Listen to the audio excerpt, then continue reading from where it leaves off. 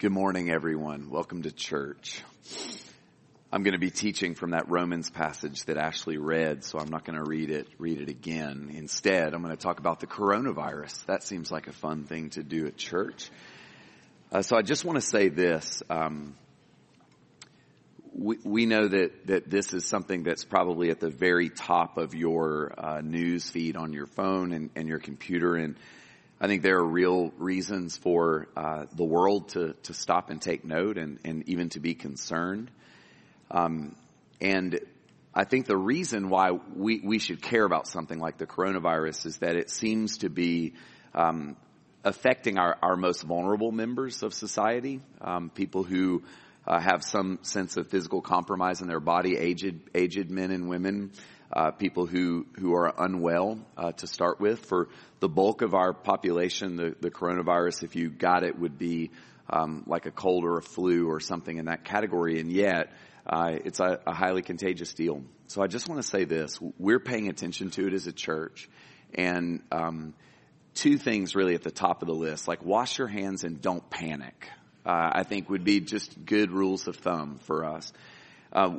If it becomes necessary in the sense that Corona comes to Atlanta, I just want you to know we'll be using our best common sense and our connection with epidemiologists and friends at the CDC to help us be wise about how we're going to do church life together. But we're not in a space right now to where we're modifying our rhythms of gathering together. I think that one of the gifts of the church is that Christians in times of uncertainty and even crisis pull together and serve the world rather than just simply being people who are given to self-preservation, and yet we won't be dumb about that.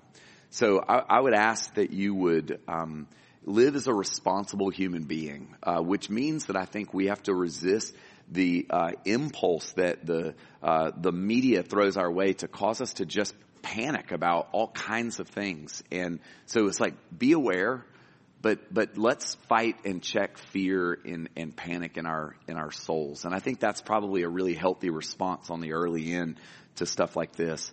And we'll be using social media and our various platforms of communication should we need to communicate things about our gathered life together. But I don't think we're at that place just yet. So God help us to sit steady in the boat and just to be faithful as we walk forward. I want to pray, and then we're just going to jump into this sermon and really sit with these words from our brother Paul.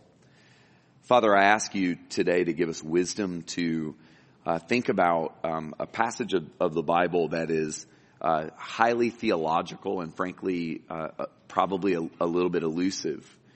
These big kind of metaphorical ideas are hard sometimes for us to wrap our hearts and our heads around. And so today I pray that you would give us the clarity to think about this passage in a manner that is consistent with how we would live our lives, especially as we walk through Lent. In Jesus' name, amen. Amen. So I'm going to say just a few things to us today about this passage. But first, I think the first thing to note is just to say a little bit more about the season of Lent. If you are anything like me, you maybe didn't grow up in a church tradition where Lent was observed. I had no idea what Lent was all about. And so the first thing that I'm going to talk about today is that season. You just need to know whether you're a cradle kind of liturgist or not, that Lent is, as Ashley said, a period of preparation. It's a period of intentional wilderness wandering. And there's a lot of data in the Bible that would suggest that wilderness wandering is good for us. It's how we come home. The Jews did it, looking for home, leaving Egypt and heading into Israel. Moses entered into a wilderness place when he received the law of God, and Jesus at the beginning of his ministry entered into the wilderness. And so what Christians do all over the world is we pull our belts in and we volitionally choose to enter into a kind of wilderness wandering period to prepare our hearts for Easter. If you don't want Easter to sneak up on you, if you don't want Easter to feel hollow, like one of those chocolate things you eat on Easter morning, a bunny with no insides, then Lent is the way you make yourself ready. And I think that a lot of us, if we're honest, holidays like Christmas and Easter seem like they should feel more to us than they actually do when we get to the day. And I believe that one of the reasons for that is that we don't do enough work to get ready for those things. And so they sneak up on us inevitably. Lent is an opportunity for you and me, people who live in a land of relative plenty, abundance, to actually say, what would it look like for me to follow Jesus, to follow the Jews, to follow the church into a wilderness place of my own volition? Jesus entered the wilderness as a responsible Son of Man. He was not driven in a compelling or a mindless sort of way into the wilderness. He went there with the Holy Spirit. And I believe that you and me, that we can go into seasons where we say no to some of the abundance. If you are always feasting, that is gluttony. And what fasting does is it actually tempers our feasting and reminds us that we don't just live on all the really awesome things that we have access to, but that we live by God's grace and His gift. And so Lent, for many of us, is going to be an opportunity to remember whose we are and where we come from, and to say no to some of the things around us, not because they're bad, but because we want to say yes to something even better. And that's actually connected to a lot of what we're going to talk about today in this sermon. So the next, and really the first movement in our text today is the way that I've chosen to break this down is sort of 2 doors and 2 kingdoms. And then we're going to unpack those 2 doors and those 2 kingdoms, because that's the nature of what Paul's talking about here.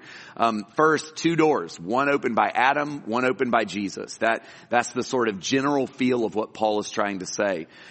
Adam opened a door to pain and loss. Now, a lot of us in this room immediately, when we hear stories about Adam and Eve, we stop and say, time out. Like, do I have to believe that there was a guy named Adam and a gal named Eve? And if you feel like you have a hard time believing that those people were like actual people, then a lot of us think, well, what does the Bible even have to say to me? Here's what I want to say to you about this.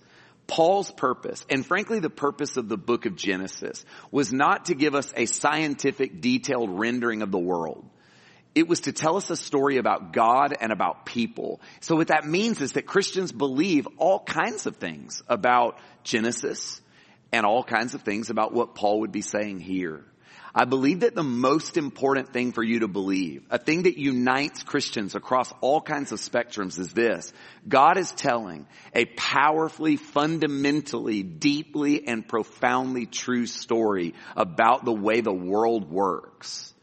And one of the things that Paul is highlighting here is that people, Adam, mankind, that people early in the story began to miss the mark, began to turn away from that which was their ideal scenario that God had created, which was unbroken, unhindered friendship with Him. And that when we moved away from that, destruction, death, and loss began to enter into our story. And what Christians and Jews alike have believed since the very beginning is that that pain entered the story very early on. We didn't get it right for long. And what Paul is saying here is that when that turning away happened, that this has actually opened the door to all kinds of hurt. God is love. That's what the Bible tells us. Not like love, not full of love, not capable of love. The Bible tells us that God is love. And love is inherently generative. Love inherently creates new life, new things. We see this on a biological level. We also feel it when someone is passionately connected to an idea or an ideal. New life seems to emerge from that passionate connection. And what the Bible tells us is that God is love, and that out of that love, like life began to issue forth from Him. But love requires volition. The way that God made the world, and we talk about this all the time because it's one of the big objections. People are like, well, if God didn't want bad things to happen in the world, then why did He give people freedom to choose good or bad? And it's because of this love that like exists at the very core of God's being. Because if God made you and me to be robots, if He made us to be mindless automatons who would always do the right thing, that would not be a responsive love to God. And you know this, if you've loved it so much as a cat, Forget people on an epic and very intimate level, but even pets, it's like you open yourself up to love, you might be rejected. And the pain of rejection is so powerfully real, but so is the choice of love. And I believe, and Christians believe, that since the very beginning of the story, that because the very nature of God is love, He created a scenario where people might not choose to love Him. And what the Christian story tells us, the Jewish story too for that matter, is that very early on, humans turned away from an open, loving relationship with God and they turned towards something else. They actually looked elsewhere to have their needs met. And if you go all the way back, the story says that there was this beautiful tree that existed beside the most beautiful tree. And it was easy on the eyes and it looked like it would satisfy desire. And people thought, this is elusive, this God thing, so I'm going to turn to something concrete and tangible that will satisfy my desire. And I would submit to you that we've been doing that in terms of our tendency ever since. That's why I believe that Genesis, regardless of how you would interpret the details of Genesis, Genesis is fundamentally, profoundly true. The truth of that desire, that instinctual desire to turn away towards something more concrete, towards something that would satisfy my desire. I feel that temptation in my bones. It animates humans in ways that cause tons of conflict inside of us. And what Paul is painting here in this story is that because God is a God who is love, He created a scenario where He longed for people like you and me to choose Him, which means that we might not choose Him. And the story goes like you know it goes. People went down a road, and when humans looked away from God for satisfaction, for the meeting of a desire, a door opened. A different kind of life emerged. A pathway that led away from God, not toward Him. And death came in through that door. And by death, I don't just mean like daytime turns to nighttime or leaves fall off trees. By death, I mean that loss of innocence, that feeling that we have when we know things aren't right, when we know something threatening is coming toward us and we're not sure how to respond and how to be. Death is what happens when things are not as they ought to be. Death results from sin in that sense, from an opening of a door that led us in a direction that nobody wants to go down, that nobody likes what's coming. And yet the stuff that comes through that door just keeps coming. It's like a relentless force. It's like once the cat's out of the bag, we can't get the cat back into the bag. And we feel it in our bones. People get sick. It's not just about personal choices.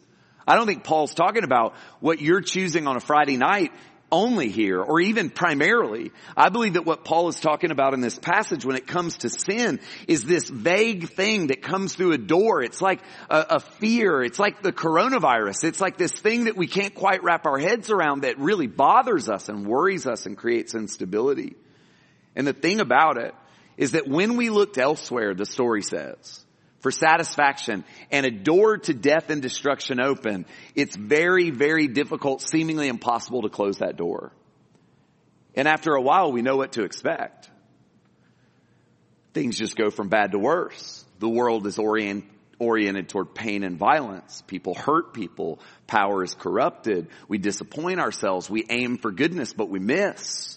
The world seems to be moving toward chaos, threatening to bring us down with it. And some of us in this room today are in that place and we're exhausted because we just don't love what's coming through that door. A door that was opened not necessarily by you alone, but a door opened by mankind where we chose something that was not the thing that we should have chosen. But Paul says that not only does a door get open that opens to pain and loss, but that Jesus opens a door to hope and life. Jesus is not in this passage just some sort of counterbalance to Adam. Here Paul states that Jesus has taken the weight of the entire catastrophe upon himself, that in a way that's hard for us to wrap our heads around, Jesus has actually taken on the pain of that first door and He's done something about it. And not only is He closing that door and one day will it be closed forever, but He's opening a different kind of door. Adam opens the door to pain and death. Jesus opens the door to a new kind of way of living. He initiates, the Bible tells us, the New Testament tells us, a new way to live, a new way to be. He's starting something new, Paul says. Jesus opening up this new possibility to live differently from the culture of what's coming through that other door. And I think that leads us to think not just about doors, but about kingdoms. And so the next kind of macro thing I want you to sit with, and I know this is hard. This is not the way we normally preach because we don't normally preach in Romans. Paul writes 200 word sentences in this book. There's a lot of thinking going on in Romans. So we're asking you to kind of elevate your brain to some more abstract thinking. Paul would say those two doors lead to two kingdoms, to two very different kinds of places. And that's tricky for us because the word kingdom is not a word we use. Thanks be to God, we don't have a king. If we did, we'd be in for a real interesting next year. What does choosing a king look like? It's like we know that whoever it is we put in that house is, only going to be there for a bit. Kings are different. Queens are different. And so Paul uses this word that I think helps us understand the idea of a culture, a place with norms and rules and expectations. And I believe that Paul's painting a picture here of two very different kinds of places. That first door opened itself up to a place. And the second one also opens itself up to a very, very different kind of place. Both places are predictable. Both places have norms. Both places have rules. Both places have a culture. And the first one is a kingdom marked by death. This is the door that mankind opened. And it's predictable. This is the one you know. This is the kingdom that you feel in your bones because it was what was behind the human failure that has perpetuated itself throughout history. And we feel it. We were born into it like Jews that were born into Egyptian slavery in the second generation or Babylonian slavery or Jews that were born into the ghettos of Berlin. It was all they ever knew. And it hurt. And it robbed them of their dignity and their hope. But it was all they ever knew. It was the kingdom that they breathed since the day that they were born. And I want you to think about that. I want you to think about a refugee born in a place that does not welcome them, does not love them, does not like them. And they're ultimately not from there, but it's all they ever knew. I would submit to you that that is your experience and mine with this kingdom. It is all you know, and yet it is not where you come from. And this is why Jews would light candles. And they would sing the songs of home. And they would teach the mother language to their kids in a land that did not allow it and permit it because they had to remember where they came from. And for you and me, it's more elusive because the thing we think we know, the thing that we think is home, the thing that we think is normal is not full of life. It's full of something else. This is what's at work when we injure one another.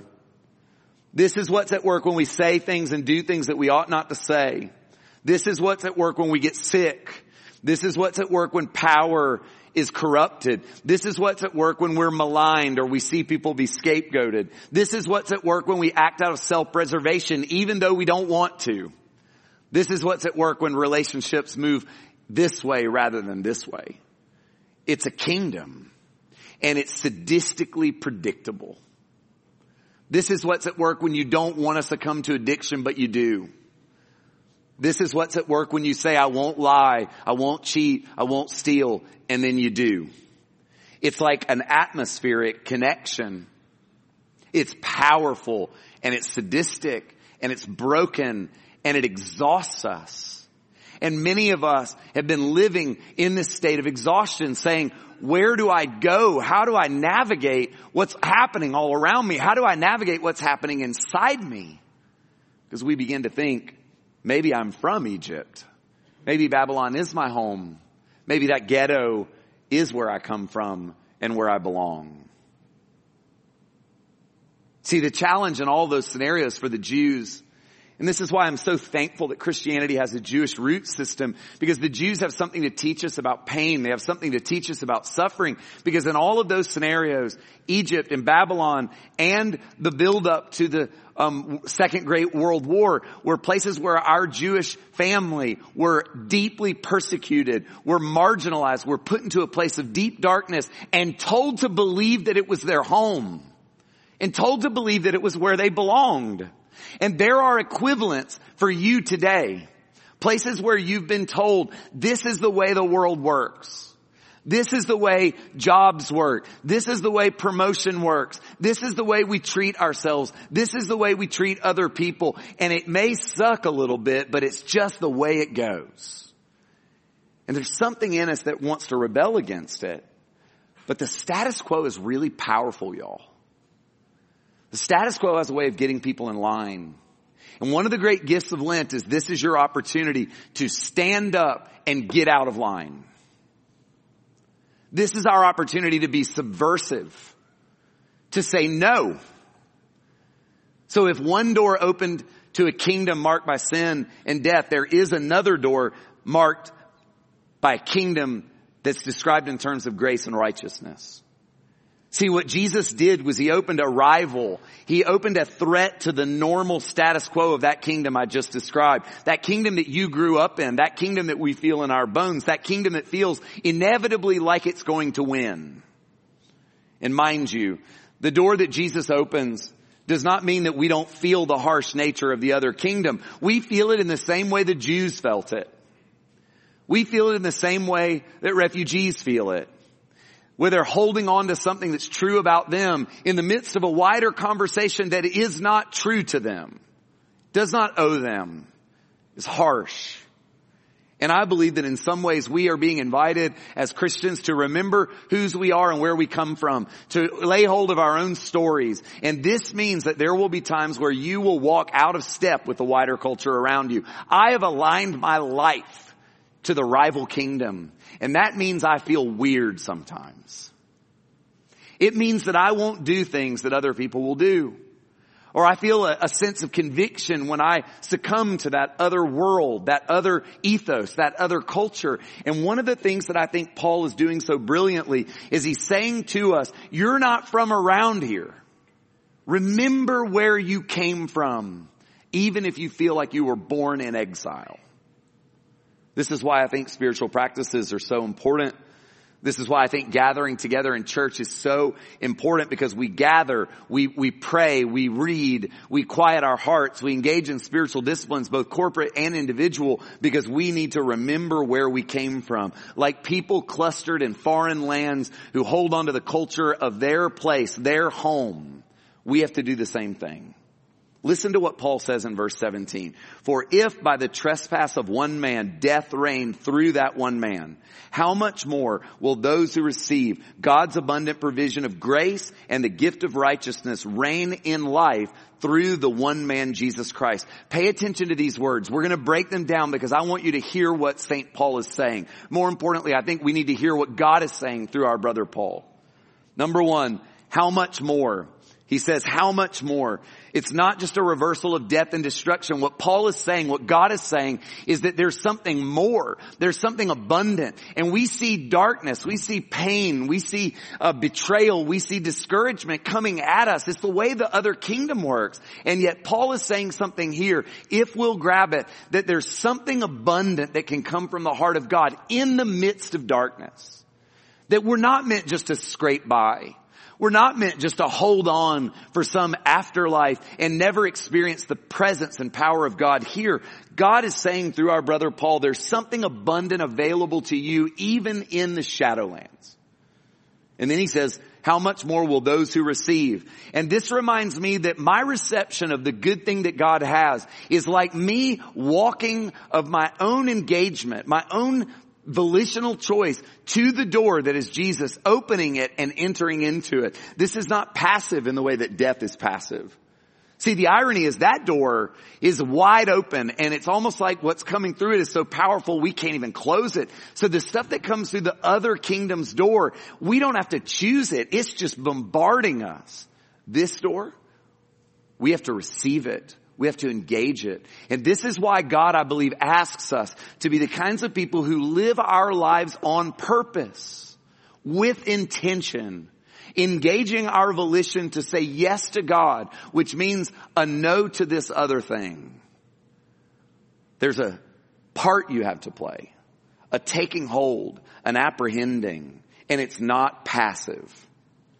He says, how much more will those who receive abundant provision of grace and the gift of righteousness? When we step into doors that are countercultural to us, that are foreign to our experience and yet intrinsically home for us, when we go to our homeland, we receive grace and righteousness.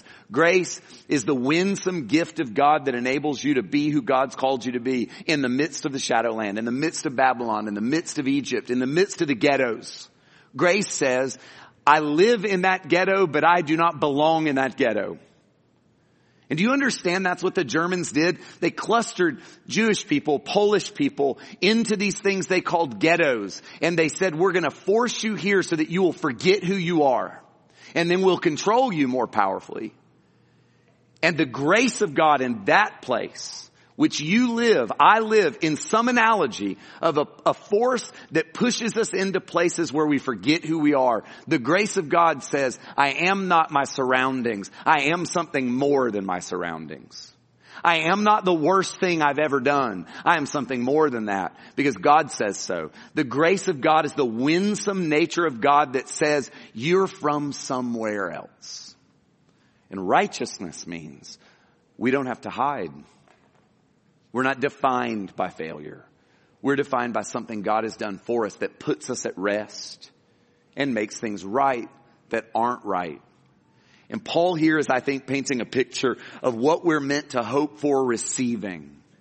And then he finishes this by saying, how much more will they receive abundant provision of grace and the gift of righteousness to reign in life through the one man, Jesus Christ? He has given you, if you're a Christian, a place to stand. He has given you a way in the midst of the darkness to remain safe and secure, despite the fact that the other kingdom continues to do its thing. Y'all, this is not a happily ever after, pie in the sky story. This is a story where we're meant to lay hold of something deeply countercultural. And there's no time like Lent to hold on to something countercultural. Something that pushes us outside of our comfort zone, even outside of our experiences. You've been given a place to stand. That's what Paul is saying. But we know it's not all finished. And this is where we'll end. I believe that during this season, and frankly always, we are invited to embrace the tension of the now and the not yet. If you read the New Testament, there are times where Jesus says, the kingdom of God is here. And then there are times where he says the kingdom of God is coming. So is it here or is it coming? Yes. The now and the not yet is how we live our lives. My son and I are finishing Band of Brothers again, which I still maintain is the best thing ever put on television. I don't care whether you're a pacifist or not. Like, it is so good. And it's a story that needs to be told. It's so good. And one of the things I love about the end of that story is that when victory was assured, people were still getting shot at. Like the Germans, it was essentially over and they were still shooting. And we live in a world where Jesus has done something decisive and yet we're still getting shot at. Things are not totally resolved. The kingdom has come. And the kingdom is coming. And I believe that one of the great gifts that we have is to live our lives in that tension. And I believe Lent is a wonderful place to embrace that tension. God has done something for me, and yet I still feel what's coming through that first door. And so we choose to trust. We remember that we were made for Easter. We remember that in the shadowy places where death surrounds us, we're resurrection people. And that takes some practice. So let's practice for the next 40 days. If you're able, let's stand together.